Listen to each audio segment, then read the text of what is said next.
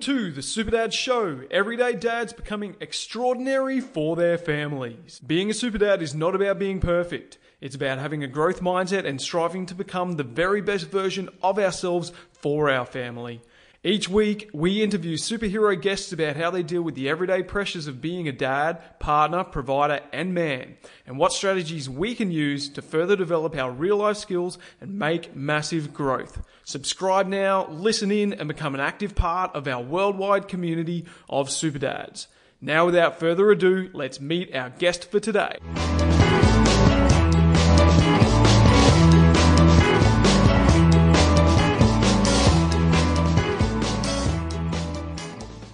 Today we are joined by Tristan Miller, a dad of a 3-year-old and 17-month-old, who is most famous for being the first person to run 52 international marathons in 52 weeks, traversing 42 countries to do so. He ran in all the major international marathons, including New York, London, Berlin, and Tokyo, and even found himself in Rwanda, Mongolia, and on Easter Island. He even ran across the frozen fields of Antarctica. Tristan, thank you for joining us. Yeah, thanks. Thanks for having me on. I appreciate it. Very exciting. Now, I've read up on parts of the story behind why you undertook what can only be described as a crazy thing to set out to do, but I would love to hear it in your own words. So, I put it out to my tribe and I said, what questions would you like me to ask this amazing man? And one of the ones that I'm sure you hear a lot. I'll cancel the swear words out of it, and then we can unpack it from here. Is why on earth did you decide to run 52 marathons in 52 weeks? Yeah, Jared, it's a pretty common question, and not one that I've ever come up with a very simple answer for, because it's one of those things. It was a very layered situation. I certainly didn't, start out as a runner when I had no particular reason to start, to be a runner, except that I was going through some tough times back in 2005. And, after a few marathons and then an ultra marathon, some other things happened and all of a sudden I found myself running around the world. And that's a very, very short version of it. But the reality is it's, I've found running for me is the best escape, especially when I've been going through very difficult times. And, the GFC of 2007, 2008, 2009 was a big catalyst for me to just go and change up my life. Like I was doing the corporate thing. I was working at Google and then Google shut the office in 2009, the Melbourne office. I'm from Melbourne. I'm from sometimes sunny Melbourne, so I'm sitting here at home watching the sun outside, waiting for it to rain again. And it was a shock to me when they decided to shut the office because they said they weren't going to. And when they did that, and I kind of felt like I had the job, like the one that's going to carry you through the next 10 years or so. When that disappeared on me and I got my redundancy, I just decided I needed to take a very different tack, that I just needed to go and, I wanted to go and see the world, but, being a backpacker at the age of 33 seemed like a pretty ridiculous thing to do, just to be a backpacker. And so instead of just kind of, touting it as a midlife crisis, I decided to call it a big adventure and go and run around the world. And so I made a plan and started telling people about it, which is exceedingly scary when you start telling people about it, because then you've got to recognise that it's going to be a real thing. And then started to follow through on it, which, turned out to be pretty worthwhile. So for starters, what was the reception when you started telling people that you wanted to traverse the world and try and do what no one had ever done before? Well, it was, there was mixed responses, as you can imagine, people looking at you sideways thinking you're a little bit crazy. Some people saying, that's amazing. Like if you could do that, that's incredible. And quite a number of people just saying flat out, you just can't do that. It hasn't been done, therefore you can't do it. Which was, I guess, anticipated as a response. But also, I probably almost needed to hear that in a sense. I'm one of those guys that if you tell me you can't, then I'm probably just going to investigate a little bit further to see if I really can't or if it's just your opinion that I can't. And so, that was a that little bit of a fire under me to just go and see what's the reality, what are the things, what are the reasons that I wouldn't be able to perform this task, to go and run, literally just back up a marathon every week. And in very simple terms, like you'll have guys that, that are runners in your group, in the Super Dads group, and the idea of running 42 kilometres every week, I mean, that's probably nothing to them. Some of them probably run 100 kilometres a week. And I was thinking about it in that circumstance, as though if I go to a different place and all I have to do is run 42 kilometres, that's not such a big deal. Like I could go a bit slow. If I get injured, I could slow down, I could do whatever. And for other people, like running a marathon is the biggest thing in the world. So, they only want to do one in their life. As it happened, I'd run 5 marathons and 1 ultra marathon from 2005 to 2010 and 2009, sorry. And then in that ultra marathon, the Comrades Ultra over in South Africa, it's a 90-kilometre race. We were training like 50, 60 Ks on a Saturday. We were doing another 20 or 30 Ks on a Sunday. I got really used to running for a long time, and beating myself up on a weekly basis. Admittedly, that was just like about a sort of 12 to 14-week stretch leading into Comrades. But the reality was I felt like it was something I could deliver on. The difference being that when you do those training runs, you're actually just cruising along and having a stop and a drink and a toilet stop whenever you want. When you're doing it in a race, there's almost an expectation or self-pressure to actually deliver on that race. So most of my races, especially when they were flat, regulated kind of marathons, they were, around between 3 hours and 3 hours 30. So I'm not going slow, so all of a sudden I started to really, get beat up as a result of that. Sure. So were you a runner growing up? What was the point where you went, I'm going to use running to get fit? And, how far could you run when you started? Yeah, so I think I've gone through the very common journey of, mature age running. Let's call it that. I started, I ran for the train at school. I was mostly late to the train. I lived up in the hills in the Dandenongs in eastern Melbourne. So when I had to get the train to get down into the valley and get down into the city to go to school, I was always like just a little bit late getting out the door. I had to save 5 minutes, so I'd charge down the hill, and I'd make it all sweaty and hot, just as I'm about to go and have a full day at school. So imagine I probably stank for the rest of the day. But I was fit enough to be 10th place in the school cross countries, sometimes do better, but there were always other guys. I went to an all-boys school, Melbourne High School in the city in Melbourne, and there were competitive dudes there, and people that would absolutely tower me in the 1500 and stuff like that. But over time, like I always thought, I can run, in some of the junior school stuff, I kind of did really well and I can run. But I didn't hold on to it. Like I went off to university, I did an arts degree, I got drunk a lot. And it wasn't really, I started working in nightclubs and stuff like that. And that was not in any way, conducive to me running. I went to the gym a bit because it was, the thing to do. And I worked in nightclubs, so I wanted to look good and bulked up a bit, etc. And just running came off the table, and I didn't really do anything related to fitness. Fast forward, a couple of years in London, met a wife, the girl from university actually that I, decided to propose to, and we got married, and we had some good times, but then some tough times. And, although we were together 10 years, we were only actually married for 4 years, and the last 2 of those weren't very pleasant.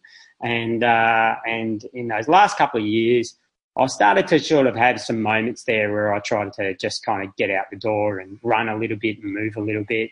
I didn't get very far though, do you know what I mean? Like I might have run a couple of Ks and stuff like that, but, it was more just to sort of clear my head. But then when I actually did have a divorce, I really went off the rails and drank a lot and took a lot of drugs and that sort of stuff, to be honest, which I don't actually tell many people, but, here I am being on a podcast, being honest here. So, it was one of those things. It was a bit of a vortex, and I wasn't in a very good place. And I was working at a radio station in Melbourne, a very famous radio station called 3AW Radio. And so, it didn't look very good for me in that business. I wasn't really going to keep my job for very long because, well, I just wasn't showing up to work and wasn't being a very positive contributor to the business. Yeah, sure.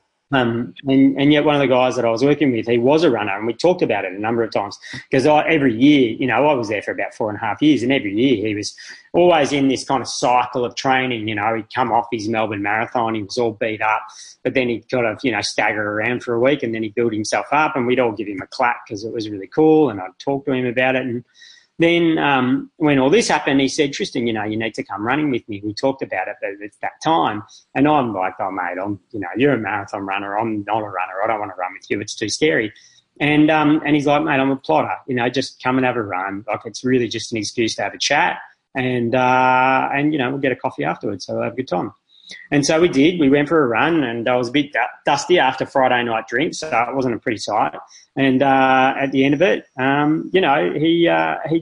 he'd asked me a lot of questions while we were running, and I really hadn't talked to anyone at work. But I guess I geared myself up to talk to this guy. His name was Rob Gilbert. He's a lovely guy, and I've been still consider him my mentor. Actually, he's just a really good human being, and I knew that I was going to have to talk to someone, and he was really offering an ear, and I really needed it. So I just talked to him about what was going on, and that I was pretty lost and pretty angry, and not necessarily angry at my wife per se. I was just angry at life. I just was frustrated. I felt like I had all these wonderful plans for what I was going to do moving forward with my life, and all of those plans were about me providing for my wife, and then, having children and providing for them as well, and all that kind of stuff. And I felt like I'd failed pretty dramatically, that I hadn't provided for her, that she was really quite frustrated with me as a person, and wasn't getting what she needed out of it. And so the big thing for me was, when she said that she wasn't in love with me anymore, the big thing, I guess I just, I was torn between feeling this obligation that I had to make her happy, but also feeling like I failed to deliver on what was a basic premise of getting married, that she would be happy in a relationship with me. Do you know what I mean? And she wasn't happy in that relationship. And what I really reflected on is I'd ended up in exactly the same position that my father had some years before me. So my parents split up when I was 3 years old. My parents met at university, had 4 kids, and then split up. And at an early age, he was divorcee and he moved back to Sydney, so I never really saw him again. And what really killed me, it was like I just did exactly the same thing. And they weren't the same circumstance, and we're not the same people, and, there wasn't kids involved or anything like that. But I'm like, did I just literally just not look at the lessons of the past? And I just didn't take any of it on board. I just went and did exactly the same dumb stuff, And so fundamentally I was frustrated and talked to Rob about it while we were running. At the end of it, I was ready to throw up, and he just kept on patting me on the back going, you did a good job there. I'll see you next week. And so the next week I came back and we ran again, and the next week and the next week. And I didn't really run much during the week for the first couple of months, but then I started feeling like I kind of was getting some rhythm about it, and I started to run a little bit more on the weekend and during the week. And I just started to feel like I had some sense of control again, and that's what I was lacking. I just didn't understand how my life was going to play out moving forward. I'd lost literally, physical and emotional control over, my destiny. And I just needed some vehicle, some strategy to get that back. So by the end of that year in 2005, I ran a marathon. And I talk about trying to get control, wrest control. That's a big deal, Anyway, sorry I interrupted you. No, that's all right. Look, I thought it was a really good opportunity for me to ask what Adrian Hanks, our relationship counsellor, asked me to ask you. And it was, do you see your running as a spiritual activity? And if so, how would you define it? Probably, I don't think spiritual is the right word for me, and I think everyone has forms of this, right? So I'm not sitting there saying it's not spiritual. I probably just don't classify it in that way. I think my running time is my social time. Like, if, especially now that I've got two young kids, I don't really do a lot of other socialising. I very rarely go to the pub unless it's with the family. And I don't get to see a lot of my mates that I went to school with and stuff like that because we're spread out either across Melbourne or across Australia or elsewhere. And so people that I've had, friendships with, unless they fit into the category of people that I have to see because, they're integral to my life, then my running friends are the guys that I see the most. And I'm totally okay with that. Like this is just, we go and run together. We have a download together. We talk about what's going on in our lives. And so, it's rather than being spiritual, I guess it's therapy. Maybe I call it therapy. And we have a bit of group therapy. But then if I go for a run by myself, I'm definitely clearing my head again, just using that time. It's not even the same as meditation. I'll probably push back on calling it, the same as meditation. In meditation, you're literally just trying to clear your mind of all the noise and all the clutter. But when I'm running, I'm literally just running through scenarios and thinking about it. I don't run with music, generally speaking. So I'm not looking for that as a distraction. I sometimes run and listen to, podcasts and things like that. So like I'm trying to learn and I'm trying to apply some of the things that I'm listening to and learning about to current issues that I'm dealing with. But a lot of the time I'm maybe venting my frustration physically while mentally trying to just process conversations that I've had either professionally or with my wife because, she pissed me off over something. So I'm just trying to work through that and or just trying to think about, So here's an example. My son does this thing sometimes, and I know it's not totally uncommon, where he held his breath the other day. He got really upset. We were leaving the beach. It was a beautiful day. We were Friday night. It's a long weekend. Was a long weekend just in Melbourne just now, Labor Day weekend. And so we went to the beach, had a great time. And as we were leaving, my wife said, I'm going to go and get the car. And, I'm like, I'll carry the kids towards you. She's like, just stay there. And I'm like, no, you go. I'll carry the kids and the stuff. I'll be a man. You just go and get the car and I'll meet you, where we can put the kids in. And she's like, don't be an idiot, you're trying to do too much. Raf doesn't want to, he wants to come with me, but I can't carry him. I'm like, don't worry, just go, just bloody go, like he'll follow you or he'll follow me. You go, it'll be fine. And we nearly crossed the bike path off the boulevard in Elwood. And he dropped down on the bike path right in the middle, and just started crying. And she's already walking away, and I'm carrying my daughter and all my other stuff, and he's crying. I'm like, get up, you idiot! You're on a bike path, Get up! And I'm like, really raised my voice, and I don't really do that much, and I didn't feel good about it. But I'm like, get the hell up, and I'm trying to move her away so I can put her on the grass somewhere safe, and then go and get him.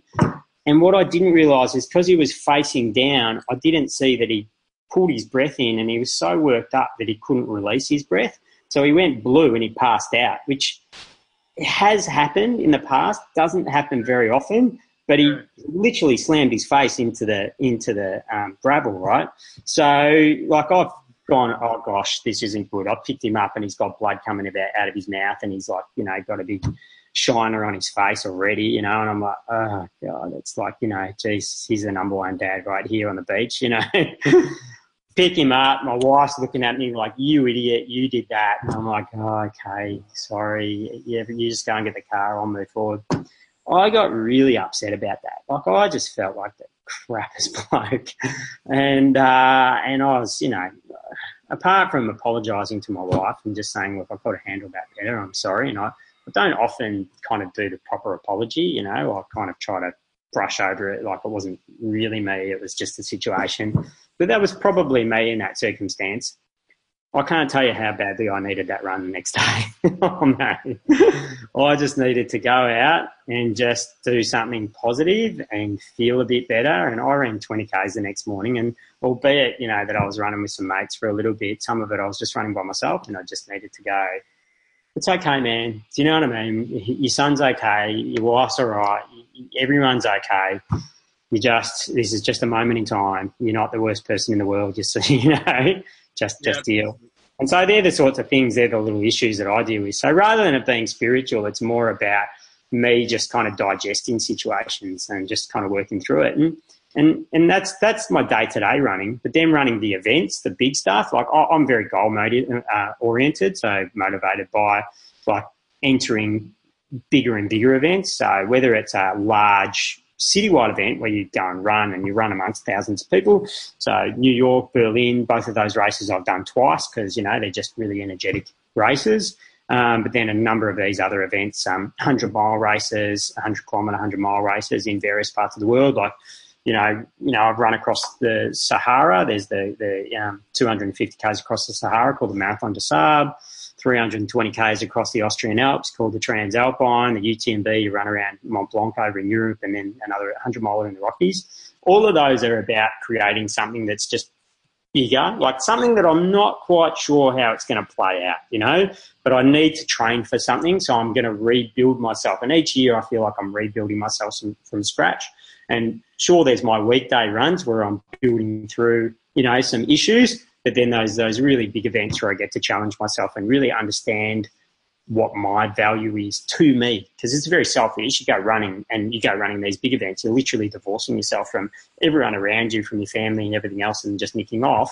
But, you get that time to really dig deep into your soul and understand, A, can you deliver today? And B, why are you doing this? Like, why are you here on this earth? Do you know what I mean? Like, if you can break it down into breathing and moving, and this big challenge starts to becoming something you can achieve, then what are the trivial things that we get annoyed about day to day that I haven't been achieving, and what can I do about that too? So you had a real breakdown moment, I guess we could say, that really catapulted you into the running. It sounds like you didn't have a lot of support around you going through that marriage breakup at first. That guy at work that reached out to you, obviously it sounds like you didn't reach out to a lot of your friends at the time and feel comfortable sharing all of that stuff. So he was finally the one where you could really dump all this stuff on, and he was a really good, healthy influence on you. Now, with the Super Dads, we've got a fantastic supportive group. We've got a lot of dads who reach out and share this stuff with us. There's a guy just recently who had his wife come to him. He's got a couple of kids, and she said, "I love you, but I'm not in love with you anymore." So look, in hindsight, looking back on that first marriage, what are the lessons that you learnt from that you've taken into this marriage now? Because obviously balancing your responsibilities as a dad, balancing the responsibility to yourself. I hear from a lot of dads, when I ask them what it means to be a super dad, they say it's putting the family first. But I've actually come to believe that we need to put ourselves first in order to show up as the best version of ourselves to our family. So if we don't have that me time, which is the running for you, to process everything, to de-stress, to catch up with friends, to do what we need to do to deal with the pressure upon us as, parents, partners, providers, men, then we can easily fall in a heap. And I see that happening with so many people who just burn themselves out. So look, what are the lessons that you've learnt from that first marriage that you do feel have changed and improved you as a partner in this current marriage? And, how does your wife really help you to get away and do these things for yourself? She must be a very understanding person or a very annoying person that you need to get away from, hey? She's not annoying. But, there was actually a lot in that question, Jared. There was, mate.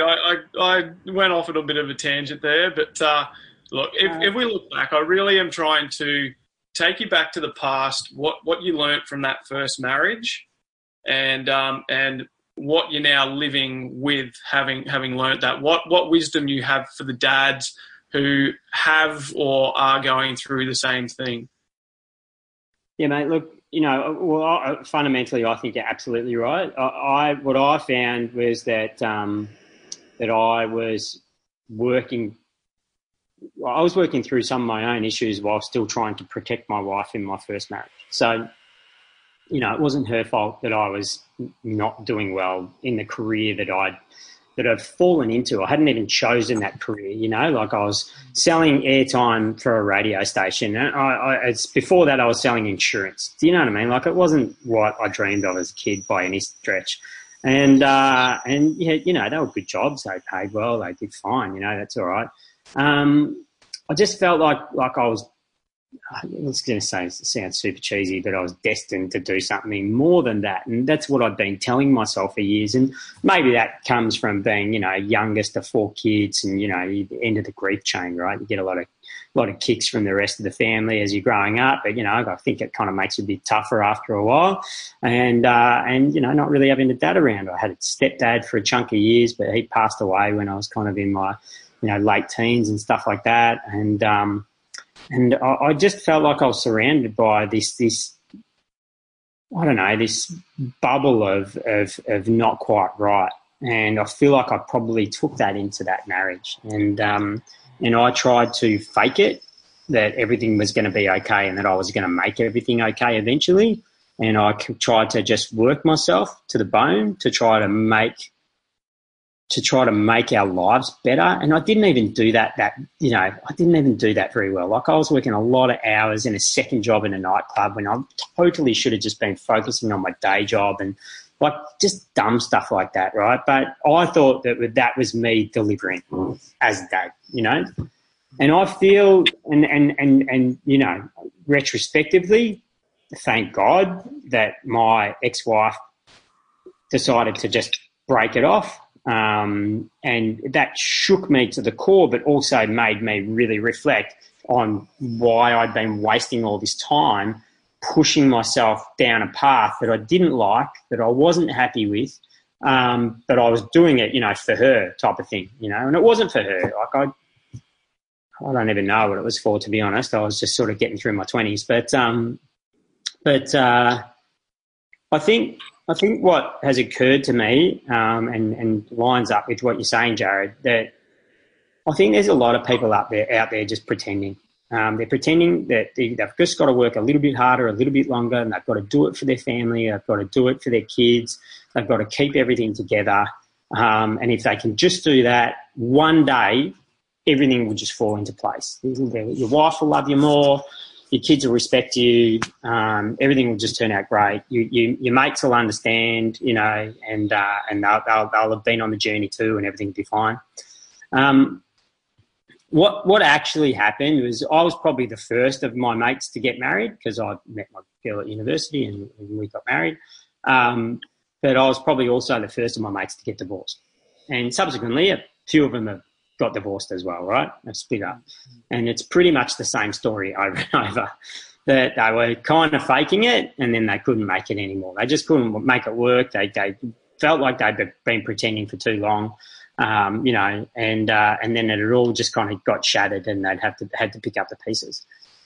And what really got me about it was that, you know, I realised after a while that, you know, I don't know, retrospectively, maybe I shouldn't have got married to my first wife, maybe. You know, it felt like the right thing to do at the time. I was very much in love with her, you know, as we were growing up. But she wanted someone that was very stable, that just wanted to do their job and deliver and have weekends together at home and not really do anything else and not get carried away, not have crazy ideas about the big stuff that they could be doing, you know. So for me, once I was single again, that was an opportunity to start testing those spaces, and testing those spaces came in the form of running for me, and so that's why I think Rob was a critical person at the time. So other people were lending me support, but not necessarily understanding what I was going through, so they weren't particularly supportive. Do you know what I mean? Like, it wasn't any reflection on them, it's just what was happening. And so the flip side was that Rob, you know, had some tough times, not that he'd been divorced or anything, but his son has cerebral palsy and, you know, he's had some really tough things that he's had to deal with, and yet he's been a very positive and strong human being. And I really wanted to be more like that, you know, so I was open to his conversation, his dialogue about how I could rebuild myself and be a better person. And so that's what I kind of aimed to be, and that's what I started to strive for. And so as I started to run and I started to put those building blocks in place, like, you know, okay, I can run a half marathon. That's great. So how do I get to run a marathon? How do I build that up? And you know, anyone that's run a marathon or done any of these, or even, you know, the stuff that you've done, Jared, in the past about, you know, building yourself up to that peak condition, it is layers and layers and layers of building, right? And that's what allows you to get to the start line and perform on the day. It is not just how you good to feel on the day or natural talent or any of that bullshit. It's all about building yourself up bit by bit by bit so that you can absolutely peak at the right time, really crest at the right time on the wave and just power through and have a brilliant day. And that rarely actually goes to plan in a marathon because it's a really long time and you're punishing yourself the whole way. You're trying to run at threshold and things just start to go wrong. But, geez, when you get it right, like, it's a magnificent feeling and it is very addictive. And so what I realised in that process was I did all the right steps. Like, I took my running program, I took it seriously, and when I built myself up to the start line of that race, I knew I deserved to be at that start line. I hadn't just got there on a whim. I deserved to be there, and I ticked all the boxes to get there. So when stuff started to go wrong, you know, at about 30 kilometres, so, you know, 75% of the way through the race, everything goes wrong. Doesn't matter if it's 100K or 100 miles. It's always 75% of the way it all starts to fall apart. You know, I could just break it down into those achievables, you know, bit by bit. I just know what I have to do to get to that corner or this next K marker or whatever it's got to be, and I'm going to get to the end. And when I get to the end, and I will get to the end, you know, then I can start to reflect on what my journey was to get through this, not just to the event, but through the event, and then get to the end. And I can start to really reflect on what I did right and what I did wrong and go back to the start and do it all again. And absolutely, you know, I have a layover period after, you know, after a race, and I start to sort of calculate what was right with my program, what was wrong with my program, and I start to rebuild again and rebuild again. And I hopefully do a faster marathon or do a bigger event, but at least start to challenge myself to be faster and better in what I'm doing. And I think that that's an absolute perfect reflection of life.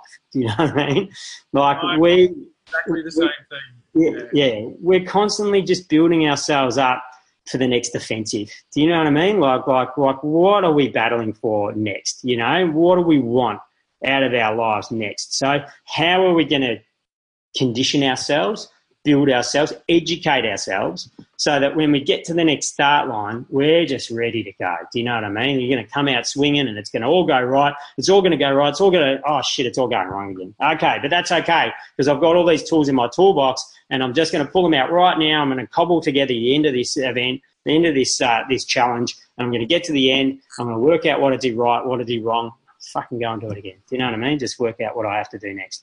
And so for me, that's very much how I've built myself up to my life. So reflecting on how I was in that relationship, I just didn't know how to be in that relationship. Do you know what I mean? I didn't know how to be the person that... Current relationship? No, my old relationship, my first. How are you different in this relationship now? I'll get to that because I'll just say that what I didn't know is like how to be for my first relationship because I didn't know how to be what she wanted me to be, and I think the really important part about that is I wasn't who she wanted me to be. Do you know? Because I'm not that person. Like I just had to discover myself, and myself is a person who I like to challenge myself. I like to build up to great things. I want to do great things with my life, and they can be as simple as running really big events or, you know, being a better dad or having a good career and things like that. But I'm also, you know, like I'm the guy that wants to go and run around the world. I'm the guy. Do you know what I mean? Like there's not many people that want to go and do that, but I wanted to and I made it happen. And so in this current relationship with my wife, Rebecca, she's a wonderful human being. You know, she puts up with a lot of shit for me, that's for sure.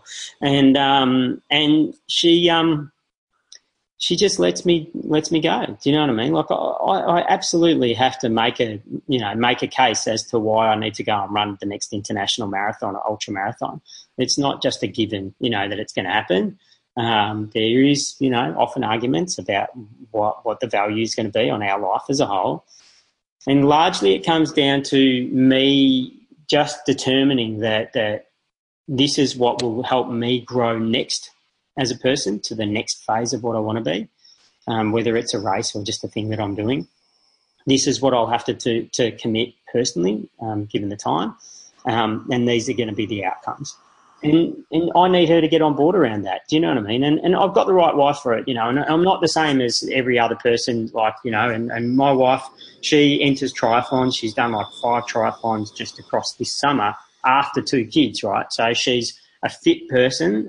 You know, I went running with my crew this morning. She'll go cycling with her mates tomorrow morning. Do you know what I mean? Like, we have a balanced approach to that. I needed a girl that understands that and that wants that. And that's the girl I got, you know, like, so she's a hard ass. Do you know what I mean? Like she got fouled off in her basketball match on, you know, 2 Sundays ago. Like, she goes hard. Do you know what I mean? Like, she, you know, so I found the right girl and she respects what I need out of that side of my relationship. And I don't want to, you know, discount anyone else's, because everyone's got a different version of what they need from their relationship, right?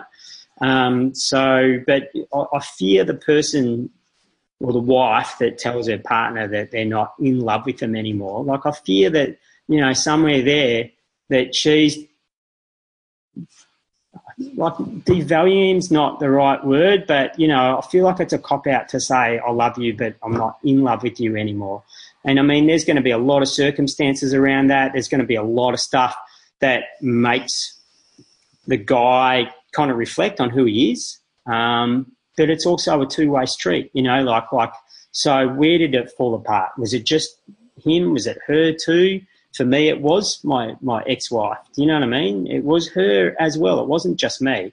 Like, we just parted ways, and it was, we probably parted ways mentally and emotionally before it happened physically, and we just had to get through some stuff to deal with that. And don't get me wrong, like, it was, you know, it was as uncomplicated as it could have been at the time because we didn't have kids. And when we broke up, I just said, well, you just take everything. You take everything that you need and you go. And, you know, if you want money, you just tell them how much money you want. That doesn't work for everyone. Do you know what I mean? Not at all. I just didn't want to get lawyers involved. Like, I didn't want to be bitter about the end of my relationship. I wanted to take away some memories about how much I loved her. And I did. I still do love her. I love the memory of her and the memory of what we had together. I just, you know, I guess if I'm honest, I wasn't in love with her anymore either. So it was okay. Well done, mate. Great answer. And I think there's a lot of dads. Yeah, I think there's a lot of dads that are really going to resonate with that. So thank you very much for being so open and honest. Yeah. Hey, I want to go back to this big year of running around the world, and I want to ask you, what is a funny story that people love to have you tell about that journey? Well, there's a few of them, mate. But let's choose one.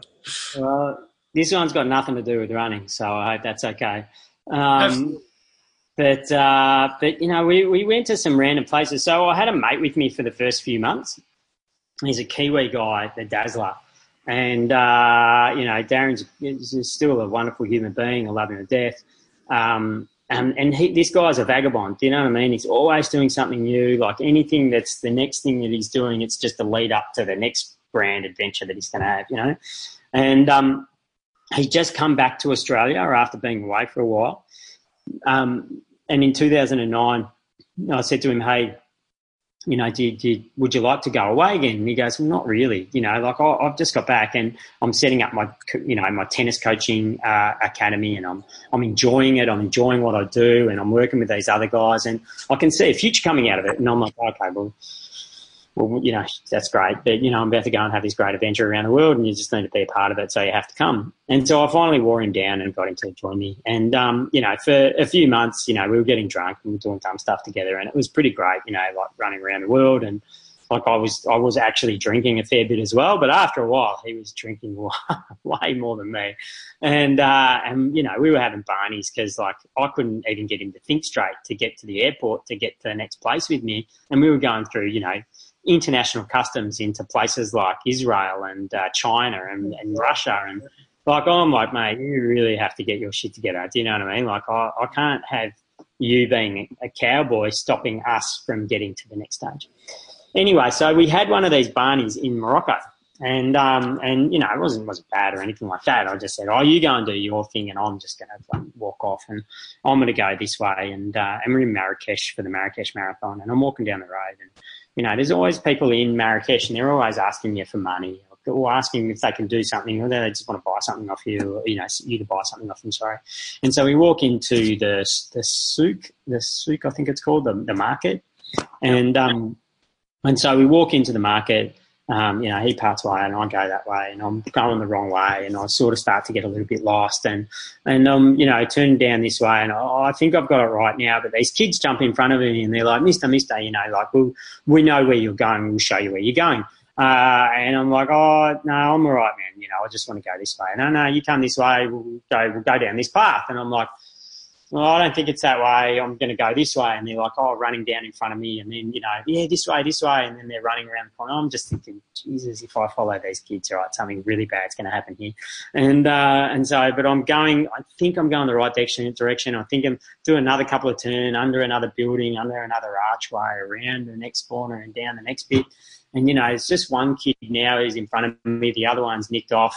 And I'm like, just go away.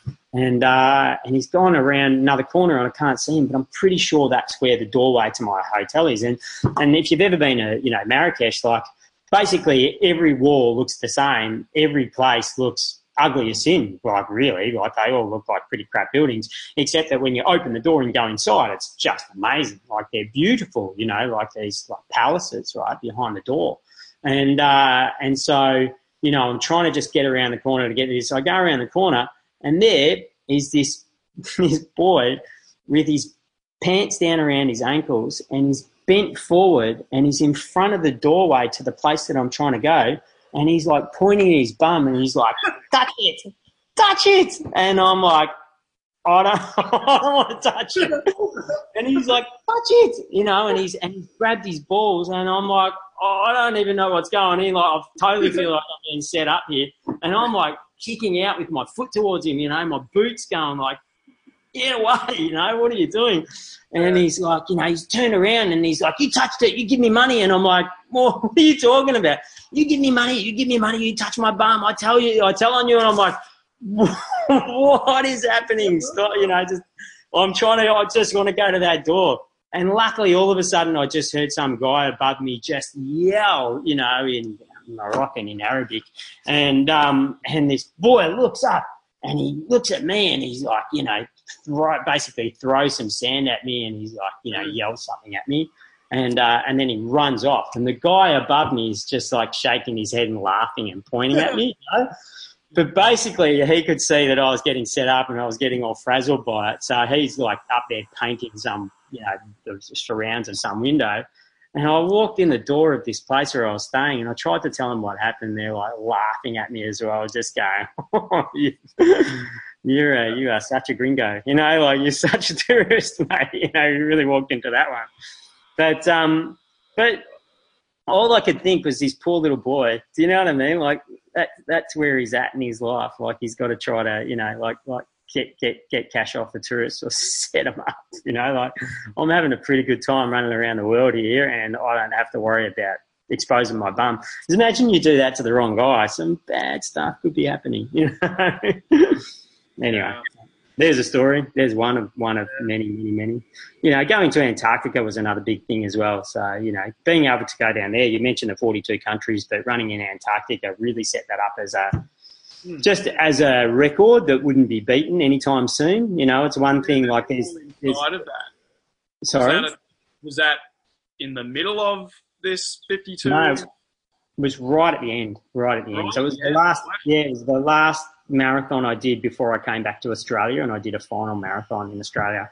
So this was all in 2010, and so my first marathon was the New Yara Marathon in Zurich in, you know, sort of New Year's Eve 2009 into 2010, and so literally running off at midnight with the fireworks going off, and that's how your day starts.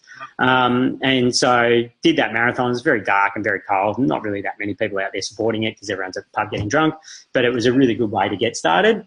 And then from there, you know, I went to India, Israel, across to the Canary Islands and all these other places as well, and really bounced around from there. And so right through the year, I was going from continent to country, and then the next continent to country, the next continent, and bouncing around. And I tried to line it up in a way that would make it easy, but the reality was, like any of the big marathons that you want to do, you really have to go out of your way to get to them, and they put them on alternate weekends so that they're not clashing. But sometimes that means you just have to skip continents to get to all these places. And so for me to get to Antarctica, like at the start of the year, I just did not think it was a possibility.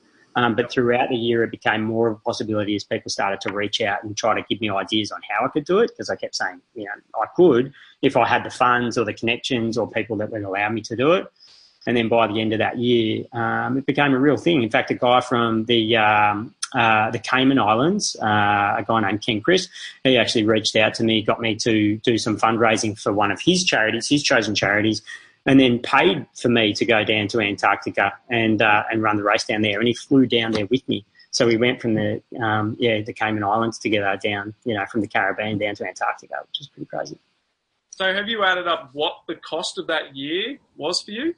Yeah, so including putting on the event that happened, which was the last, the final marathon event, which my wife Rebecca, my now wife Rebecca, who we got together in that year, she put it on with some other friends, and that was, the whole year cost about $120,000. And I went out with a budget of about 80, so you can imagine it got a bit loose. And I was doing it cheap, man. I was as often as possible trying to save money on accommodation, on food, on flights. So I'd go. I was using Skyscanner to organise all my flights, because it was another thing. Like, to get people to actually help you is one thing, but to get them to spend their time. So you get a travel agent in to help you, book all your flights. They're going to take 10% because that's what their business is, or more, And so how could I reduce that 10% on a budget of flights that was going to cost me like $50,000 for the year? And so I had a $500 a week budget for flights, and sometimes those flights were $3,000 and sometimes those flights were $50, for a Ryanair flight in Europe somewhere, And my accommodation was $20 a night, $30 a night, thereabouts. And sometimes it was more, sometimes it was less. And so I really budgeted to be as tight as I could. And I had another mate with me, as I said, Daz, for the first few months. He started to be a very costly person to have on board, largely because I was giving him money and he was going off and drinking it. And once again, like, this is absolutely the thing that I promised Daz. Like, we'd have the best year away. We'd do all this really cool stuff. And it wouldn't be a problem for him to go and have a beer at night. I can't fault him. But it started to get to a point where I'm like, I can't carry both of us. You're here to support me, not me to support you while you get drunk. I need you to step up and just be focused and, maybe stay dry for a couple of weeks and we'll just get through it, So in the end, that just started to not work out. But mate, it was an incredible adventure. It was a crazy thing to do. Like, I'd never do it again, but it was a crazy thing to do.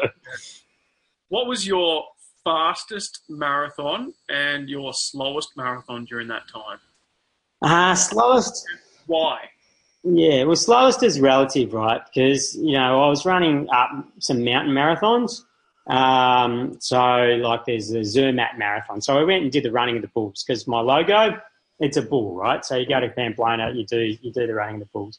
And from, before that, I'd been in Russia and I'd been in Denmark and I'd been to Roskilde Music Festival because I love music. So I wanted to chuck in a festival, and I went off to Sweden and ran a marathon over there, and then came back to the festival and saw Prince play. And then I flew down and went to the running of the bulls and sprinted away from the bull. And my Rebecca, that I just mentioned, a couple of times there, she actually met me in London and then flew down to Pamplona with me and then kept me company as I drove across France to get to Switzerland to do this marathon that went up the side of the Matterhorn. The Matterhorn's it's a big mountain, so it doesn't go, we didn't go to the top or anything, but we ran up and up and up and up from Zermatt up to this, this point, which is the sort of top of where the railroad goes.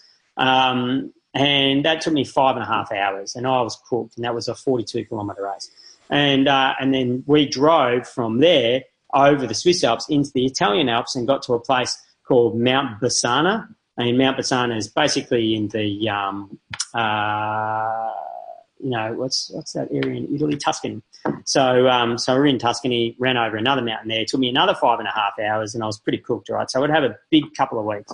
And then I went off to Mongolia after that and ran a 100-kilometre race because, I've done back-to-back marathons now, so why not do a 100-kilometre race in Mongolia? Because, they're not just doing, well, they've got a marathon and you can do the 100K. And I'm like, well, I'm here now. It's run like crazy. I may as well. And I actually came second in that race. The international 100K race came second, trail race as well. I hadn't really done anything like that before. So that was pretty wild. But then, once I hit Europe again, I'm like, well, these 100Ks aren't so bad. So, I entered a marathon in Norway on a Saturday and a 100-kilometre race in an island off the coast of Denmark on the Sunday. And, to punch those out as well. So I started to really push myself. But somewhere there, I'd lost track of, am I just doing marathons or am I doing fast marathons? So, I wanted to go in 3 hours. 3 hours is kind of like a goal. For most marathoners, if you can run, you start to run a bit faster. You start to build through the obvious kind of pacings and that sort of stuff. If you can run a sub-3 marathon, you kind of get a pretty big tick from everyone just going, well, that's pretty good, You're way off anyone that's going to qualify for the Olympics or the Com Games or something, but it's still pretty cool. And so I, in the back sort of half of the year, I probably lost track of that. I wasn't doing it as much. And so I started to really pick up the pace a little bit after having a few shaky kind of periods. I did a 3:06 marathon in Austria in 1 week, and then went across to Berlin in Germany the next week and did a 3:03 marathon. And that was my fastest for the year. It wasn't my last attempt at a sub-3. I had a couple of really good attempts after that. I had some mates that came across to run with me in Slovenia, and guys that I'd met on the road. Like these guys, I didn't know, before that. But then I met, this one guy in Marrakesh, a French guy, and another guy up in Oslo, and these guys flew down to be with me for this race, and they paced me through the race, and we went close. You know what I mean? Like I ended up with like a 3:04 marathon, but the reality was I was really burnt out. I was well under it halfway, a 1:26, but then I just couldn't back it up at the back end of the race. So people were really pacing me. People were trying to get me under because they knew I wanted to do it, but my legs were shot and I was doing too many other things. And as much as I was doing track sessions during the week and that kind of stuff, well, I was finding other places to run, so I was running during the week. It was taking its toll.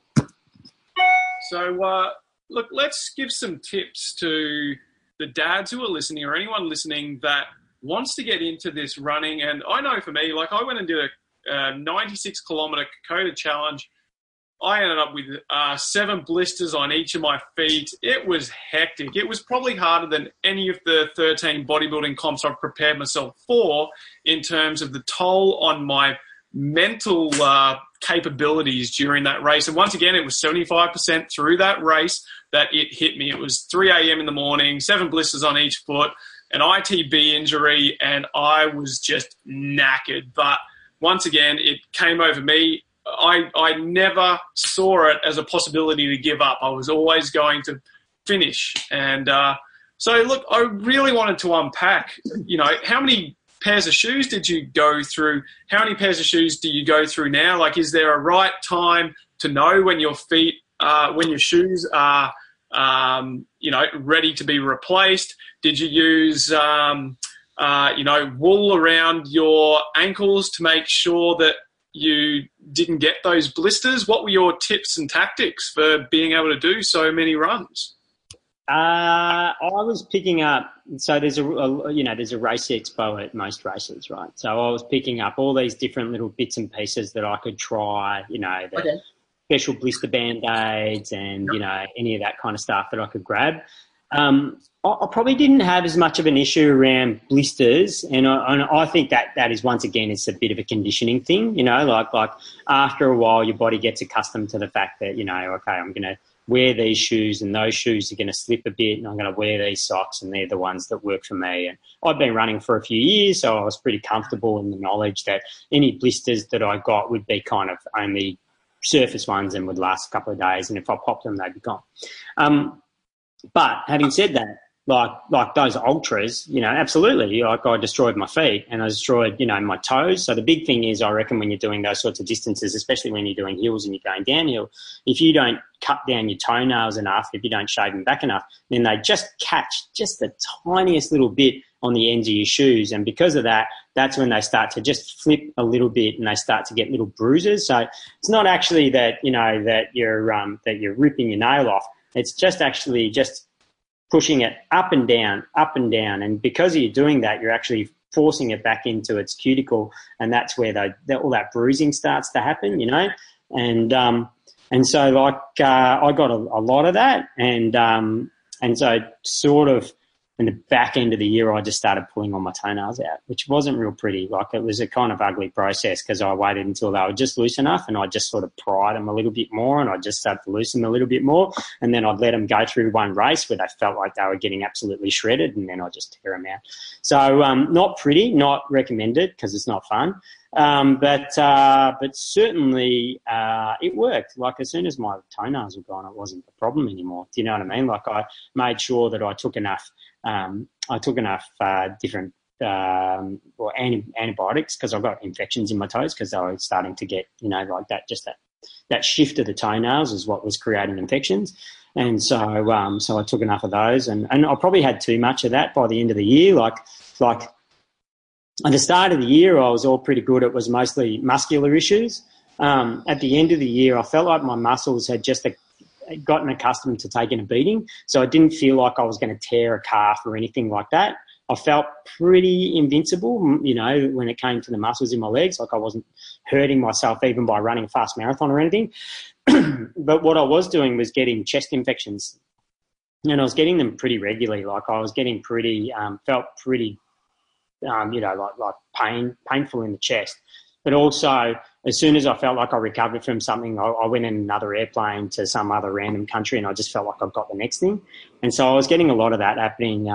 And so taking antibiotics for my toenails, I feel like kind of destroyed my immune system and then opened me up to get all these other things. And then I'm trying to take antibiotics to get through that, and I'm trying to run a marathon, which is not the best thing to do when you're on pain meds and stuff. And so, yeah, like, it wasn't pretty by the end of the year, man. I was coughing up blood in Antarctica, just trying to kind of, make little snow mounds over the top of it, so it wasn't a big bloody splotch because it looked pretty terrible on a pristine white space. And I was feeling pretty wrecked and pretty tired by the time I got through my year. That's a lot of countries you went to with a lot of different delicacies, foods. Yeah, food. Obviously you had your high calorie, high carb diet to fuel that amount of exercise, but how did you fly into so many different countries and get yourself set up with the right foods to recover? Well, I think that was the hardest part of my year was getting to each country, knowing what I could eat, what I couldn't eat, trying not to get carried away. So you go to India, you don't want to eat street food, and then really just taking into account the fact that I was definitely going to get sick. Like, I knew that I was going to get sick, and if I got sick, like, what were my fallback plans for either the next race if I couldn't get through it or what have you. I got really sick in Mongolia, where I had basically gastro for the next week, sitting on a train, the Trans-Siberian Railway across Siberia from Mongolia, heading towards Moscow, and I had a race in the middle. And the food, unfortunately, anyone that eats in Mongolia gets sick in Mongolia. That's a pretty, I guess, proven saying. And yet, many of these countries where you go and you try to eat food and try to do the right thing, you're still going to get sick because it's not actually what's on your food; it's what's come into your living space on your shoes. And you take your shoes off, and there's a bunch of dust on there, and then you eat it because you eat it when you put something in your mouth. And so that's how I was getting sick. I certainly, throughout that year, every time I got off the plane, I felt like everything was white noise. Do you know what I mean? Like there was a new language, there was new currency, there was, new, I guess, habits and traits of the local people, like courtesies and whatnot. And so I just, that was all the hard part for me, is just accommodating for that in every place, because I felt like I just got used to the last place and I'm in a new space again, and I just have to try to take it all in and understand it and try to figure my way through it. And then I'd get to the race start and I'd relax, because I'd practice running every single week. So I knew what to do there. So that was fine. Everyone else is nervous and full of beans, right? Because they're at the start line. I'm I just want to get started because I want to get to the end, and I don't mean to be dismissive about each of those race experiences, but oftentimes I just want to get going now, I just want to get to running because I know how to feel when I'm running. And I know in the first 5 minutes of this race, I'll start to understand how I'm going to feel for this race. So if I can just get through that 5 minutes, I can start to work out how this is going to play out. And I didn't allow myself to get too carried away or eat too many delicacies just before I did a run, right? So, you'd sort of you get on the next plane and get to the next space, and you get to this next space, and then you try a few new things and do a few new things, and then you have a good few days where you don't do anything. You go back into cotton wool a little bit, and then you do the race itself. So, it wasn't a perfect plan, but I couldn't get the plan from anyone else because no one else had done it before. So, you just kind of make it up as you go along. Yeah. Now, one of our listeners, Aaron Crombie, said, "I'm intrigued how you overcame days of no motivation and how you did maintain your drive." There were definitely a number of days. Excuse me. Definitely a number of days where I didn't want to get out of bed, and I was just really tired, just burnt out. Either I'd just run a marathon or I just had an epic, 20-hour flight from somewhere, and I just wanted to have a sleep in. The flip side of that was I was in a new space, every week in a brand new space in a brand new country, and for me, those experiences is why I went out there, and so. To sit in bed for very long, you're lying in bed, you've downloaded a movie, you're watching a movie, and all you can think is, this movie's great, this TV. I'm watching Friday Night Lights, because that was the cool thing to watch in 2010. And I'm, thinking there's a big world out there and it's all just waiting for me, and it's just outside that door, so I probably should get up and go and just have a look and just have a little walk around. And once I get a little walk around, then I'll just get a feel for the space that I'm in. And once I know that space that I'm in, then I'll get a bit sort of, more brave about what I want to do next and what I want to see next. And, then I'd start to flick through the guidebooks and I'd get a bit of a feeling. And so there was a guy called Stefan Engels in that same year, and he finished a little bit later than me. But in that year, he ran 365 marathons in 365 days, right? So a marathon a day. And he did about 355 of those, give or take. He did them all around his local running track in Belgium.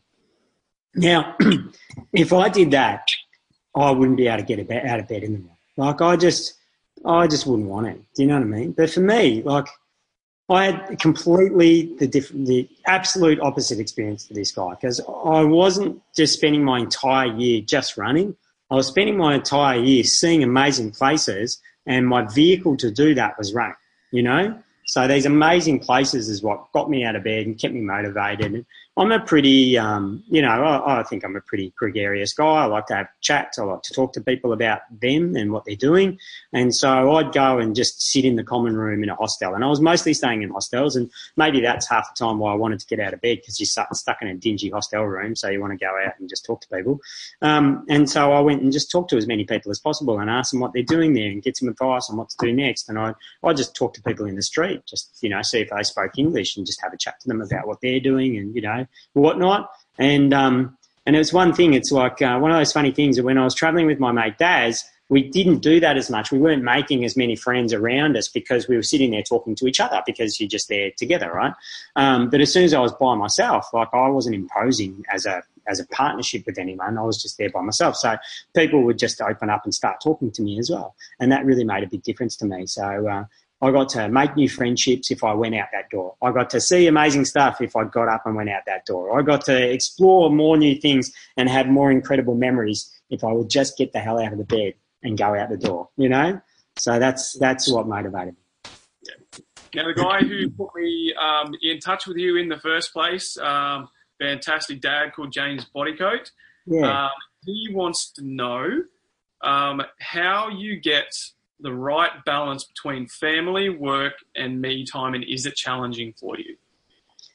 Yeah, I'm pretty lucky. I have flexible work, and so I'm in digital marketing, digital advertising. So that's what I've been doing for a number of years since working at Google, and so I guess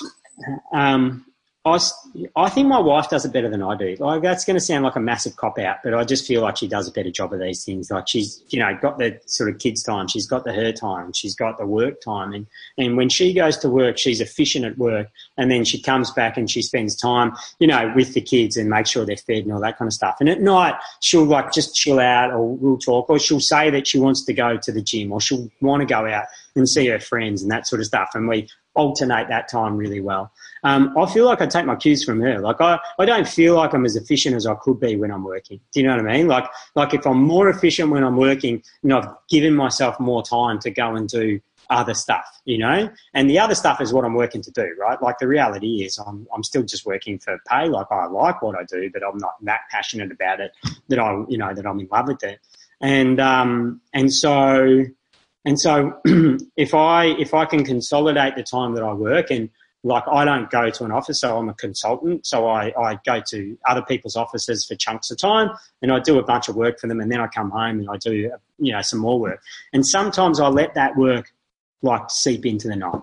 And I don't like when I do that. That means that I haven't been efficient with my time at work, that I've I've read the newspaper too much. Do you know what I mean? Or I've messed around and started watching a YouTube video and it took me on to the next one and I watched 10 of them. Do you know what I mean? I didn't need to do that. I wasted some time and I did that. And so I love my time with my kids, and I'm more than happy to sit there and watch Paw Patrol with them for, a couple of hours. And so I make time for that and draw with them and play trains and all this kind of stuff. And I really love that time.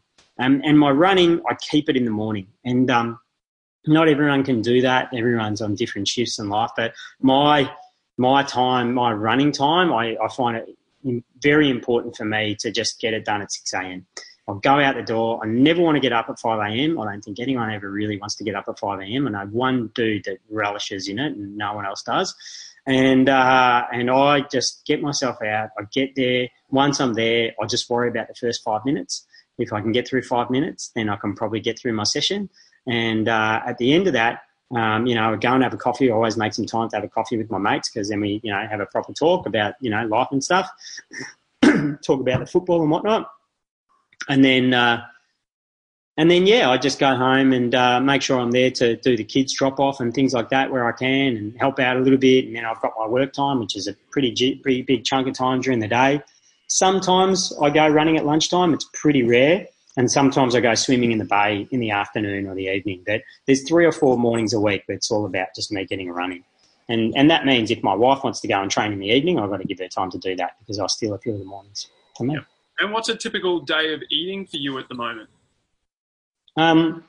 Well, we talked about this before, Jared, but I'm trialling being a vegetarian with a view to trying out a bit of veganism as well. Congratulations. Sorry? Congratulations. Well, it's just a trial, and I can understand.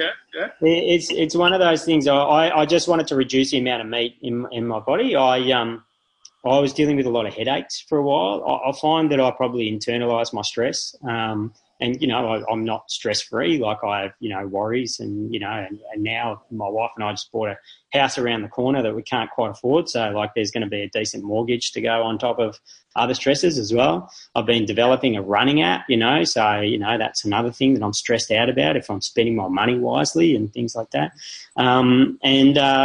And so I was getting headaches. I get this tension in the back of my head, right there, and it just, if I let it get carried away, it just emanates across my head, and then I just have a thumping headache, and I always have to take a couple of Nurofen to get rid of it. And so I was having Nurofen, unfortunately, for a good couple of years there, probably 6 days a week, which isn't good, especially when you're running a lot. Like, that's really bad on your system, and your system really struggles. And so I was reading about the different forms of inflammation, that we have, and that I was reading that basically meat, especially red meat, triggers a lot of, inflammation in our bodies. And one of the things I thought would be easy to do was to reduce the amount of red meat, and therefore just meat in general in my diet, and see if I can reduce the amount of inflammation. The thing, I don't find that that's actually had a massive effect to my headaches. The thing that it did have a huge effect was I stopped drinking coffee. And it's not the first time that I've done that either. Like, I've tried it in a couple of patches. And so every time I go off coffee, my headaches get reduced to, I might get a couple a week. Instead of like 6 a week, I'll get maybe 2 a week. And so I think it's the caffeine triggering something in my nervous system that's, just overloads me and just takes that stress, cranks it up to 11. That tension goes across my head, and then all of a sudden I just get a massive headache, And so ditching caffeine has been great. Reducing the amount of meat that I'm having in my diet has been great. I only really eat a bit of fruit in the morning. Probably, I would say 5 mornings a week, I would just have a banana and, maybe 2 bananas and, I nibble at something like that. I do have a decaf latte. It sounds lame. I'm from Melbourne and I'm drinking decaf lattes, but it's okay. It works for me. It's enough to just have a bit of the taste without having all the caffeine. So that's a cup of milk, so I'm having a cup of milk and a couple of bananas. So I'm pretty good till lunchtime. I tend to just eat either a sandwich or some salad and stuff like that at lunchtime. I don't really overthink what I'm eating at lunch.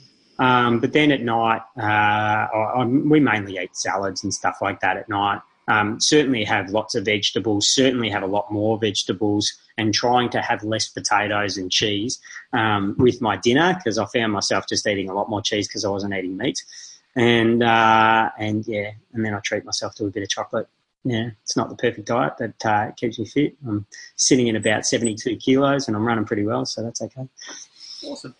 I'll send you the link, or you can go to www.superdaduniversity.com. I'll check it out, actually. It's good. Yeah, there's a 14-day free trial, so no commitment whatsoever, and you can jump in and have a look at the superhero nutrition course that I put together. So I go through education. At the end of superhero nutrition lesson 2, I actually go into a full week of eating. So breakfast options, quick meals on the run, lunches and dinners. I'm always of the belief that as busy dads, we need to be cooking like we're cooking for an army, so that we've got those meals on demand, those fast food meals in our fridge rather than through the drive-through. So, because I'm a plant-based nutrition expert myself, having been plant-powered for 5 years, done all my bodybuilding, my Tough Mudders, my Ninja Warrior, all that stuff on a plant-based diet. I think it's certainly going to add some variety and some good stuff in there. And my kids absolutely love it too. We haven't cooked meat in our house for 5 years now, and I was a meat-addicted bodybuilder eating 6 eggs for breakfast, 2 chicken breasts, piece of steak or lean mince for dinner, and I haven't looked back and never ever thought I'd say that. So your kids eat meat outside of the home, mate, or they just your whole family are vegans? No, so wouldn't say vegan. The kids aren't vegan. I personally don't eat eggs or butter anymore. But the kids do, and they'll still have some chocolate or some birthday cake or different things like that. But yeah, apart from that, I mean, we don't have those foods in our house, and the kids understand why, and they really love animals, so they're living in alignment with their values. We've got pet chickens, we've got cat and dog, and we've been to animal rescue farms and seen the cows and the pigs, and they don't see those animals as food anymore. So that's what I wanted to instill in my kids, because why do we love a dog? But eat a chicken or a pig or a cow. So, yeah. Fair enough. Yeah, for me, it certainly wasn't. It wasn't an ethical decision as much as, I do see the value in not eating meat and having less of an impact on the earth and whatnot, and the environment by having less farming and whatnot. But at the same time, I know people that are farmers. I don't think they're doing the wrong thing. I think that's the world that's evolved around us. I was definitely swayed by listening to the podcasts of Rich Roll, and people will be listening to your podcast, Jared, and they'll actually just start triggering the idea of instead of it being totally alien to go, well, of course I'm going to eat meat. It's just part of the process of my life and everything like that. You start to have questions around it, and you start to go, how dramatic is this as a change? Is it really such a big deal for me to just go, okay, well, for a little while, I'm just going to take the meat out of my diet and see how I feel about it?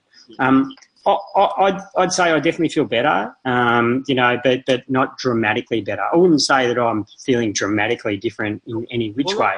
I mean, the reason why I recommend that course with Superdad University, I've got a dietitian that I work with, hearing what you're eating, I can see that there's some upgrades. Having had to prepare myself for bodybuilding and pushing myself to the limit with that, I really had to make sure that I was recovering effectively.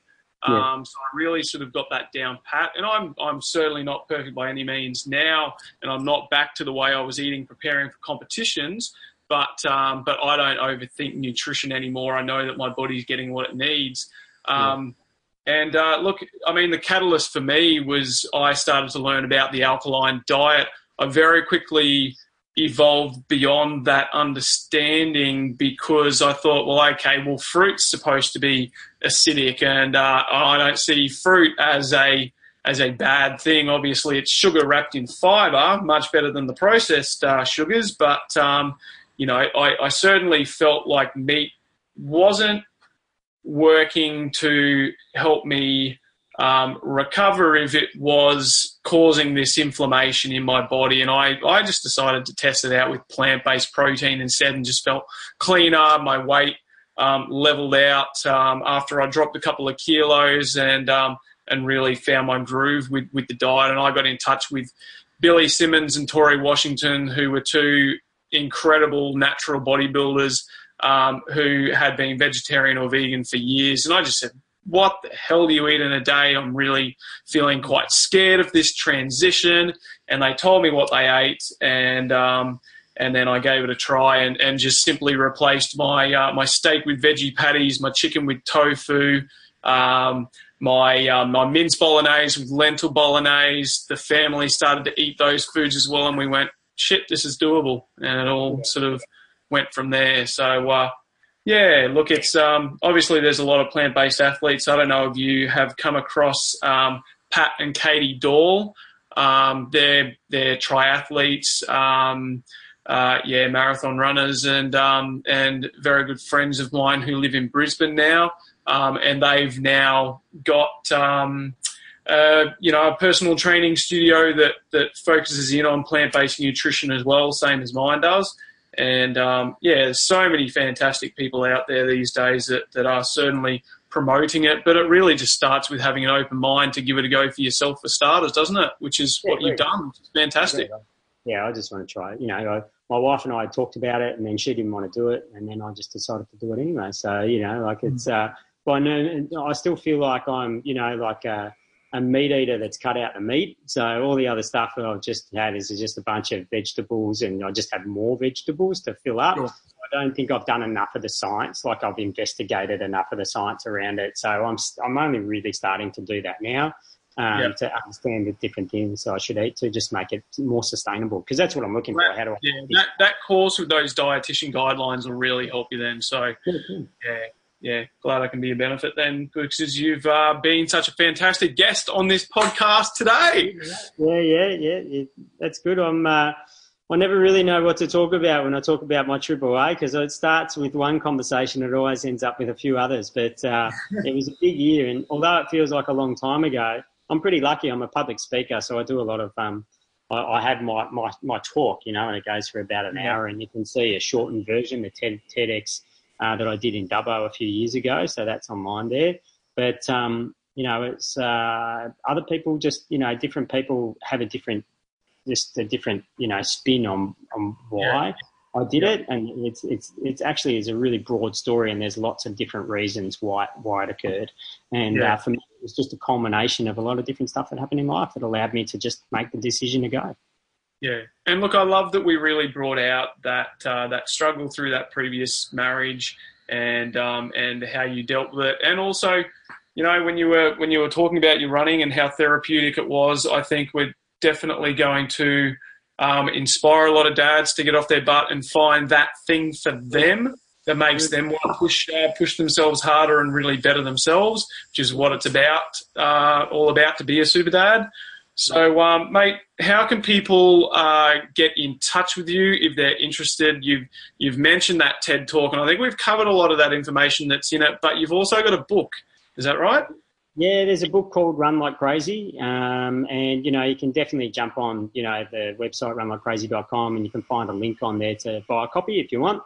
You can also just go into your store. It came out with Penguin a few years ago. It's been translated into Chinese if you happen to want to read it in Chinese. And it's you can order it in your store and you can get it delivered there. So it's pretty good. It's a great story, but B, they're pretty good at getting delivered if you want to just get it at your local bookstore. And it's been wonderful for me. I haven't made thousands of dollars out of writing a book, but it's been a great business card to have out there, and people can have a read and find out a bit more about me and a bit more about the journey. And I like to tell people it's not so much just about running around the world, as it is a bit of a life story and a journey story. So I think that's what's good about it. But to find us, just, we're on Facebook, facebook.com/runlikecrazy. You'll find the groups, the group page. We've got 4 different running groups across Melbourne. So if you're ever in Melbourne or you happen to live in Melbourne, certainly hit us up and come for a run, because we're always, love having visitors, having a bit of a trot with us. So it's good fun. And we do some pretty hard sessions on a Tuesday and a Thursday morning, but that doesn't mean you can't be there and have a cruise if you want to just have a cruise. And it's, you can find me, just look up Tristan Miller, and, you'll find a link on Facebook to me as well. So be more than happy to befriend the group and also join the group. I'm hoping to just connect up into the Super Dads group as well. So I hope maybe I can offer a bit of advice if people have any other questions along the way too. And I'll be looking for some advice because I'm still a pretty fresh dad and I'm still trying to work. A 3-year-old and a 17-month-old, definitely jump into the superdadapp.com, download the app onto your phone and jump in there. We love to answer the tough questions and support dads and support each other in there. And that's a real growing community. We're trying to get off Facebook and onto this app with so many more cool things inside it. So, great. I want to see you in there, mate. And look, I was quite fearful of doing this interview today, and the main reason was I haven't done a marathon yet, but I think you may have convinced me that is the next physical challenge to treat myself to and my poor family, because I've done so many other things. I've always been a sprinter and a bodybuilder, but it sounds like a challenge that I'm really going to have to up the ante in order to accomplish. Oh, it's definitely worth it, mate. It's a life-changing experience, and I recommend it to anyone. But start with your local park runs. Go and do the 5K park run, and then build to 10K after that, and then build to a half marathon. Take the journey, because those stages make it actually all worthwhile when you hit the start line of your big marathon. And I'll be at the Gold Coast Marathon along with all the other guys wearing the Run Like Crazy Bulls. So if you're in the area in the middle of the year, we come up and have a run there. So, come meet up with us there. And I'll be at the Melbourne. What date is that, mate? I'll come down and see you for sure. I think it's it's usually the first weekend, the first Sunday, in July. So whatever that is, it's the 5th or something like that. Excellent. And seeing you like to take a lot on, once you've run that marathon, come up and I'll teach you to barefoot water ski. Come up to Brisbane. Yeah. All right. We usually take a week and go up the sunny coast after that, so I'll drop in. Yeah, great. Yeah, beautiful. All right, Jared. Okay, well, it's been fantastic talking to you today. Thank you very much for joining us, and I hope you got a lot out of it to our listeners. Yes, this is Tristan Miller of Run Like Crazy, and this is the Super Dad Show.